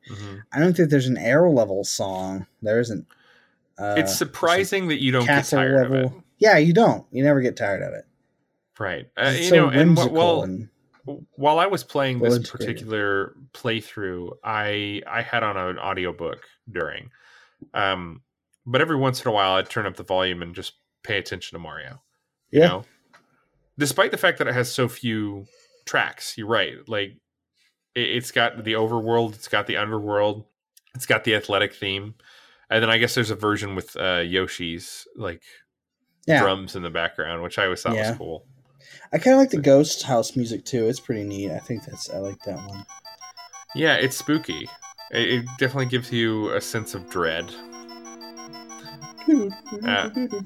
I think it's probably got my favorite dungeon theme. Oh yeah. In a Mario game. I just love the but it's simple, but then it has that thing in the background that's like this like. And I'll play a clip of that at some point, but I love like it sounds like an organ. It's so dark. Yeah, it's very ominous, very foreboding. Yeah, definitely. So Super Mario World, Kyle, how many Koopa shells are you gonna give this game? I'm gonna give it 8 out of 10 red Koopa shells. Which is better than the green ones, the yellow ones. 8 out of 10. That's pretty low. 8 out of 10. That's, I mean, wow. But the red Koopa shells. I mean, as far as obviously I give it a 10 out of 10, obviously. What's the conversion into green Koopa shells? Well, it's like I think it's like one red because you have to go red, you have to go green, yellow, red, right? So one red is equal to 4 yellows, which is equal to 12 greens. So like it's like, so we're talking about like several hundred. 12 times 8 out of 10. Right. Yes. That sounds right. Yeah. Okay. 12 it times 8 out. It's on. I looked it up on Wikipedia. On the Mario Turtle Koopa Shell mathematical theory page. It's there. Wow, this sounds like a real thing that you can go to on your Palm Pilot. On the wiki, on your Palm Pilot, on your pager. Okay. Just page up old wiki and tell it, Mr. Wiki, what's the Koopa conversion rate on green shells to red shells? Can I get a Koopa conversion rate, please? Can I get a Koopa conversion, people? Come on. Wow. So I would give it definitely a 10 out of 10 for the time. I think maybe now it is I don't know. I can't find anything bad to say about it. I can't find any flaws in it. It's just it's a perfect it is exactly what it tried to be. And it's like it's a perfect game. It's aged so well. Like I just like I said, we picked it up for this game for this episode.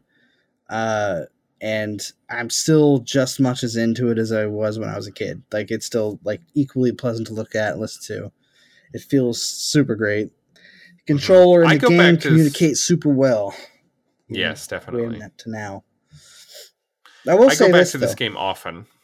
Oh yeah, me too. I try to go back like at least once a year if I can, if I remember, if I'm not too busy. But like, I will say this though. My only qualm with the game that I could think of is the I think it's like Chocolate Mountain 5. Mm-hmm. You know what I'm talking about? You have to describe it to me. It's been a while. Okay, so it's the level that I only got to the forest this time. I have fond memories of this. Not fond memories of this.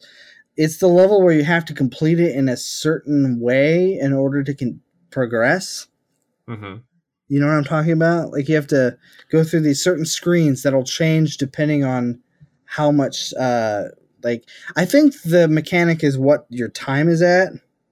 So like if the timer's on a 1 or 0, like it'll change the way the exit goes. So like that's why it's a little annoying. There are a couple clear conditions that are really strange. It's so out of nowhere too, because there's not any other level like that. You know, there's some ghost house with some trick exits. You know what I mean? Like in the Forest of Illusion, you know, there's some deceptive exits, but like nothing is quite like that one. That's the only level that really annoyed me. It's the only thing that really annoyed me about the game. That and the enemy respawns, but I guess that's kind of a Mario thing. Yeah, definitely. I thought it was cool. This was like the first time when I got to Mario where I was able to go backward. And that kind of blew my mind a little bit. Like, being able to, it was like, I can go back in the level. So you just, if you want to. I didn't miss that mushroom. It didn't go into the nether. Yeah, it's just gone forever. See ya. Yeah, it was nice to be able to go backward, which, again, that's not the first time that's happened in a Mario game. I get it. But I hadn't played Mario 3 or Mario 2 up to that point. I was a Sega kid. Yeah. I had an NES, but my parents weren't actively buying me games for that. I had whatever my brother had, Yeah. So, yeah, I would give this like a perfect score, as close to a perfect score as you can get. Like you said, it's definitely aged well. The art style still holds up today. It's not like NES games can be beautiful. There can be some great, really good looking NES games. Oh yeah, Crystallis is really cool. Star, what's the other one? The Star Tropics. I like to do an episode of Star Tropics someday. Star Tropics is great. That's a really good time. It's a nice breezy playthrough, even though it gets really hard. It's fun to sort of it's fun to get into and just like leave when you get frustrated with it, because it's like, I don't care that much about the story, so this is fun for a while, Yeah. But a lot of NES games look ugly, There's a lot of NES games you that could you tell, look at like, today and you're like, yeah, what games people put a lot of effort in, what games developers don't. I mean, you can tell that nowadays, even up to date. Today, there's still games that come out that are subpar, that are shoveled out because that developer wants money, just trying to work off of one mechanic, or trying to come up with the newest, and best like mascot for their console and stuff like that. So, like Bubsy. Yeah, Bubsy. But you can. who is the you could say that the SNES leader. To a certain extent ages really well and better than the NES. Oh yeah, I think because the graphics look so good and they look so perfect for what they're trying to be. It's some of the best pixel art that's ever been done is on the SNES. So where the NES, maybe the graphical limitations kept some games from looking as good as they could. Games like Super Mario World hold up so well, I think, because you have such a great range of color that you can pull from, and it's just a good looking game. Heck yeah, it is like it's published, like its makers, a legend. Yes, exactly, and it will forever go in the canon of games. Right. It is one of the few games that I have that I bought a plastic case that it sits in when I'm not playing it on the shelf. It's up there with Earthbound and Mega Man X3 and other. I need to get plastic cases for all my games. They're so cool. Things. I love them. They're like $8 a piece, but they're still cool. I have like 10. Need more. I just have one. I have one for Mega Man X. I love that game. I can't wait to do that game on the show. Should we do like just Mega Man X, or can we do like the first 3? I don't know. Mega Man X is such a monumental game. It is. It is the starter of what would be a beautiful thing for the first few games. Yeah, absolutely. I don't know. We'll see. We'll see. Would you say that Super Mario World is worth playing without a guide? Absolutely. Yeah. I would too. Especially if you don't know about where the secret exits are. Because at first they're obvious, and then you're like, oh, you quickly figure out that if the colored piece in the middle is like a darker red, okay, I'll give you guys a hint. That means there's 2 exits, multiple exits.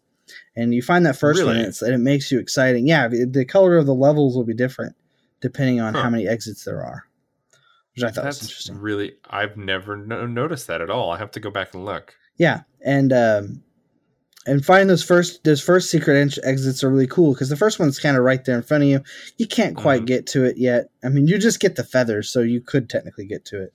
And you find that secret exit, and you're like, oh my god, there's probably more secret exits. And if you keep following that and doing that, you'll be rewarded, man. Especially when you get to the special level. I'm not going to spoil what that's about, but... Let's not spoil it, yeah. What's super cool about the game is you're like, all right, cool, I found this new place. And then then you complete that new place. And like, oh my gosh, there's another new place? And yeah, it's super neat. That's awesome. And it's definitely, I would agree. It's totally worth playing that way. You're rewarded with all this fun, like, extra content. There's so many levels in this game, and the replay value is insane. Because I'm still playing it today. I'm still playing it today. Okay, so that brings us to our listener participation. We're going to the playground, buddies. Heck yeah. Go to our neighbor's house. We're going to get some tips. Yep, we're going to go to neighbor's house. Just having pizza. We're going to be watching TMNT 1, the movie. So we're going to get around. Gather around the table. Gather around the table. It's time now to exchange some hot gaming knowledge. Hot tips. Hot tips. So here's a voicemail. Here's our first voicemail for the day. Okay. Here's a tip for Super Mario World. In, I believe, World 2, there's this level where it's got the blue dinosaurs, and you're ascending a mountain. And it's in that level where you must avoid picking up any coins. I think it might also involve not hitting any enemies to get a special, like the Yoshi coin or whatever's in this. That's the only level in the game that does that. It's absurd. Good luck. She said something about the second level. Mm-hmm. Is he talking about the second world or second level? I think he was talking about the second world. So is he talking about the area where you get the Yoshi, and if you do a certain sequence of things, a pair of wings pops out? Is that what he's talking about? Maybe. Oh yeah, there's that weird level where you go in and like you can get all the Yoshi coins there, but there's like more than 5 available. Oh yeah? Yeah, it's really weird. I think that might be what he's talking about. I have to go back and look because I'm not really sure. exactly what level it is, but I do remember the one where you get those Yoshi wings, and if you don't have Yoshi, you don't go and you don't get the 5 coins. Yeah. Yeah. I think that's what he's talking about, because I heard him say something about World 2. I know it's coming in a little bit clearer in post, but when I'm listening to it like IRL, and I can't hear it too well. So, but thanks so much for sending that in. Do you have a name? That or? No name on that one. No name, but hey, thank you very much for sending that in. Yes, much appreciate. So the second voicemail comes from our friend Devin, and not your wife. Yeah, I know.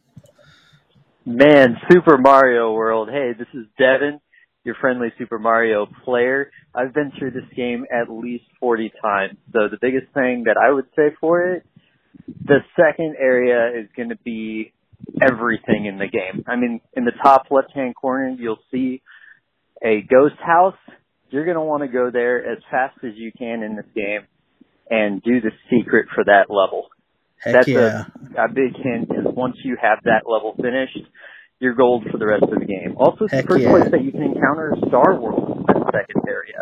Make sure to go and find the secret for the underwater level that's right in the middle of that little pond. Anyway, I love this game. I hope you guys have a good time playing it. See ya. Bye, Adam. I mean, Devin. So what Devin's talking about is a really, really great hint. It's called the Top Secret Zone. That's top secret. Top secret. I wish I had a sound effect for it. Close enough. That's fine. That works. There you go. You go to the top secret area. And so that in the ghost house, that one I think is findable. It's neat. He gave us like a location for the hint, but didn't actually give you the answer. I think maybe I just want to keep it a secret. Do we want to keep it a secret? Okay, I'll give a hint. I'll give it a hint. Yeah. Okay. So the ghost house, the first ghost house you get to, maybe just maybe go out and find yourself a feather before you go back in. Yeah, that's a good hint. That's enough. Yeah. You know? Enough to get you through. Yeah, that's enough to find it. There's a little secret. Yeah, it's a really good one too. And as soon as you find that, the top secret area is an area that is top secret. And when you go there, you can get any power up and a Yoshi. Yeah, just infinitely. And what I used to do when I had the Game Boy Advance game is I would grind lives out of that. I would go in, I would get Yoshi, I would get myself 2 feathers because screw the fire flower. I never wanted the fire flower. I always wanted the feather. Yeah, feather's better. I'm a double feather guy, man. Double feathers all the way. DFs, yeah. Yeah. Speaking of, the ability to hold an item was a great addition to. Oh yeah, that was neat. Have a spare item. Yeah. However, the item inventory going away was, I don't know. Maybe it was appropriate, but anyway, I like just being able to have one because the item inventory I never really used, which they brought back in the new one, which I thought was funny. Yeah, it's interesting. A lot of the new stuff is just trying to be Mario 3, which. Yeah, kind of, sort of. Yeah, not into it, but I like Super Mario 3D World. I like what they did there. 3D World's so good. That game's so good. I never did beat Victory Road. But yeah, so like just to go off topic just a little, was that your a level grinding area? Like was that your level your live grinding area or did you have another level? No, that was my one. I would go there, I would get 1 life. I guess there's that ghost house that not the ghost house. There's a there is a ghost house that has a lot of lives, and there's also that dungeon. Yeah, my favorite go-to level was on. I think it's right before you get to the Butter Bridge. There's a level where there's a box, one of those boxes that changes like what the power-up's going to be. Like it'll cycle through them, and it's right before a section where there's a bunch of Koopas and paratrooping Goombas. Which the Goombas look weird in this game, by the way, guys. We haven't talked about that. They look different. Where you pick up the star, you can just run through them and get a bunch of 1-ups. That was my go-to life up farm. Nice. So that was a little bit different. I thought it was interesting. I'm sure everyone has their own different methods. That one's a fun one. I like doing specifically the top secret area because you can go in and leave without having to like. It doesn't take as long as it takes to go into a normal level. It just sort of fades in and fades out. Yeah. Yeah. I can see that. But when when you go back in with Yoshi, the Yoshi thing becomes an extra life, and it's a little bit slower, but it was an easy way to do it. I just that was the way I did it anyway. Anyways, thanks. That's a really so interesting much. way. Yeah, thanks so much, Devin, for sending that in. Much appreciated. Make sure to tune in to the final season finale of Flakes that he is in. That is airing today, but in your time, will have already been out for 2 weeks. So go and check it out. Well, it'll be 1 week. It'll be 1 week, but that's no big deal. Okay, Narrative Imperative, YouTube, check it out. Flakes. They finally get what they're looking for at the end. I mean, it's just, I'm not going to say what it is, but no spoilers. But they finally get something that they've been wanting the entire season. Thanks for the shout out, man. Anytime. Yeah, go watch Flakes. It's really good. I'm really proud of it. I'm kind of sad it's over, to be honest. They'll make a season 2, maybe. Yeah, maybe we will. Maybe they will. I don't have a part of it. I do, but there's I think there's enough to work with where they can get a second season. Yeah, maybe we could. I don't know. We'll see. We'll see what we decide to do. We'll see. We'll just take a look at it. Yeah. Do we have any more? Nope, that's it for today. All right. All right, guys. Well, thank you for calling in, and we'll be right back. Just kidding. We'll be back with our Chrono Trigger check-in. So, where are you in Chrono Trigger? You already told me this, but the audience needs to hear. Okay, so remember that story I told you of the chaotic weekend, the Memorial Day weekend, right? Yes. I had planned to play through it that weekend, but like a dummy, I packed it in the wrong bag and then left it here. Oh, so, great. Womp, womp, womp. You can play that. You can play that sound effect again. Go ahead. There we go. Yeah. I ran out of lives. Guys. I'm dead in real life. So that's the reason we're not playing Chrono Trigger sooner. We were planning on doing it next week. I beat it again. Wow. I got the second ending. So I took on Lavos again, which was substantially easier with 3 characters rather than the 2. Probably.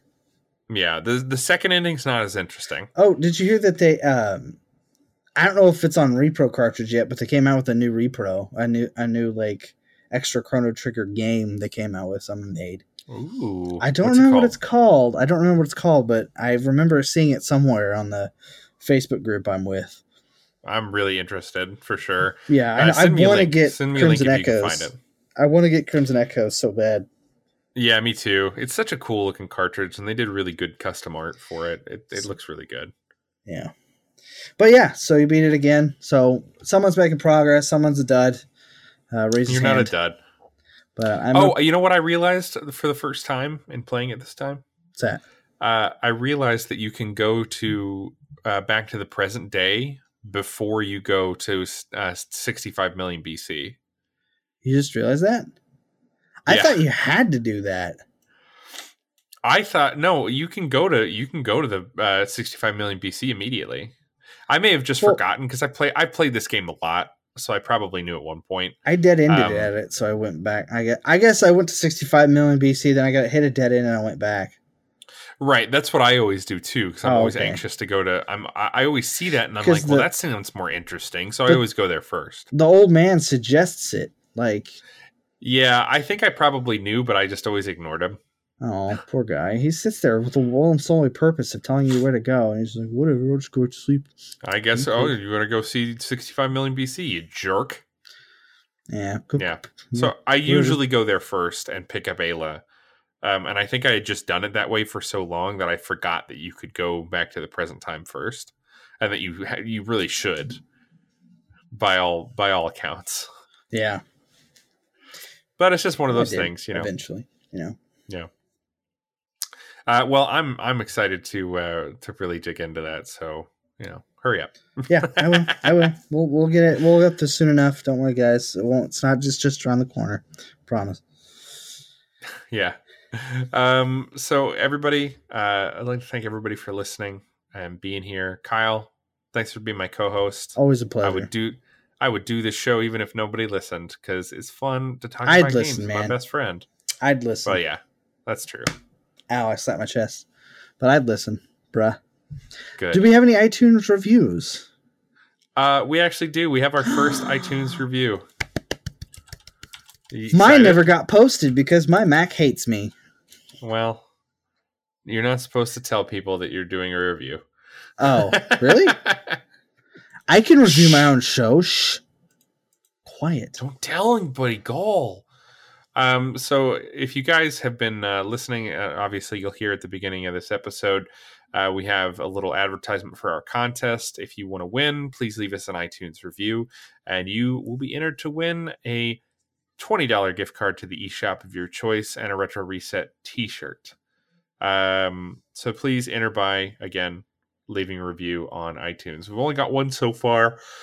The contest is open until the end of June, and I have a feeling we're going to be having people waiting until the end of June to do this because, people just forget to do these things. But yeah, our first review is from F Fedco. I hope I'm pronouncing that right, but dude I know from the Continue Cast Discord channel. So he gives it 5 stars and says, "Sweet nostalgic revenge. That brief period of time around the 90s when video games were ubiquitous, but the internet was not. I was a victim of countless video game falsehoods, and now I can finally be the one to fabricate convincing lies. Share helpful tips. Yes, that." Which he's the one that lied to us about the messenger thing. Yeah, definitely. Nice. Yeah, he's our wild card, guys. Heck yeah, everyone's got to have one. Thanks for leaving a review, man. Yeah, appreciate it. And obviously you are entered to win. Welcome to the entry board. Yeah. But again, leave a review. It really helps out. And obviously you get entered to win a cool thing. So hope you enjoy that. And you can see, I'm yawning. You can see our design on our Teespring. I'll put it in the show notes. Yeah. Okay. Well, again, guys, thanks for watching, or listening even. My brain is gone. But this has been Retro Reset. Follow us next episode where we'll be going over the legendary Lego Islands. Make sure to call in your tips and tricks and memories to the Retro Reset hotline. That's 747-RESET. 747-3738. 747-21 reset. Oh, my bad. 747-21 reset. That's 747-213738. No. No? No. Am I wrong? 747-21 reset or 747-217-3738. 217-3738. Yes. Okay. Wow. At least one of us got it down. Anyways, guys. You give me a hard time for forgetting it. Not so easy, is it, Kyle?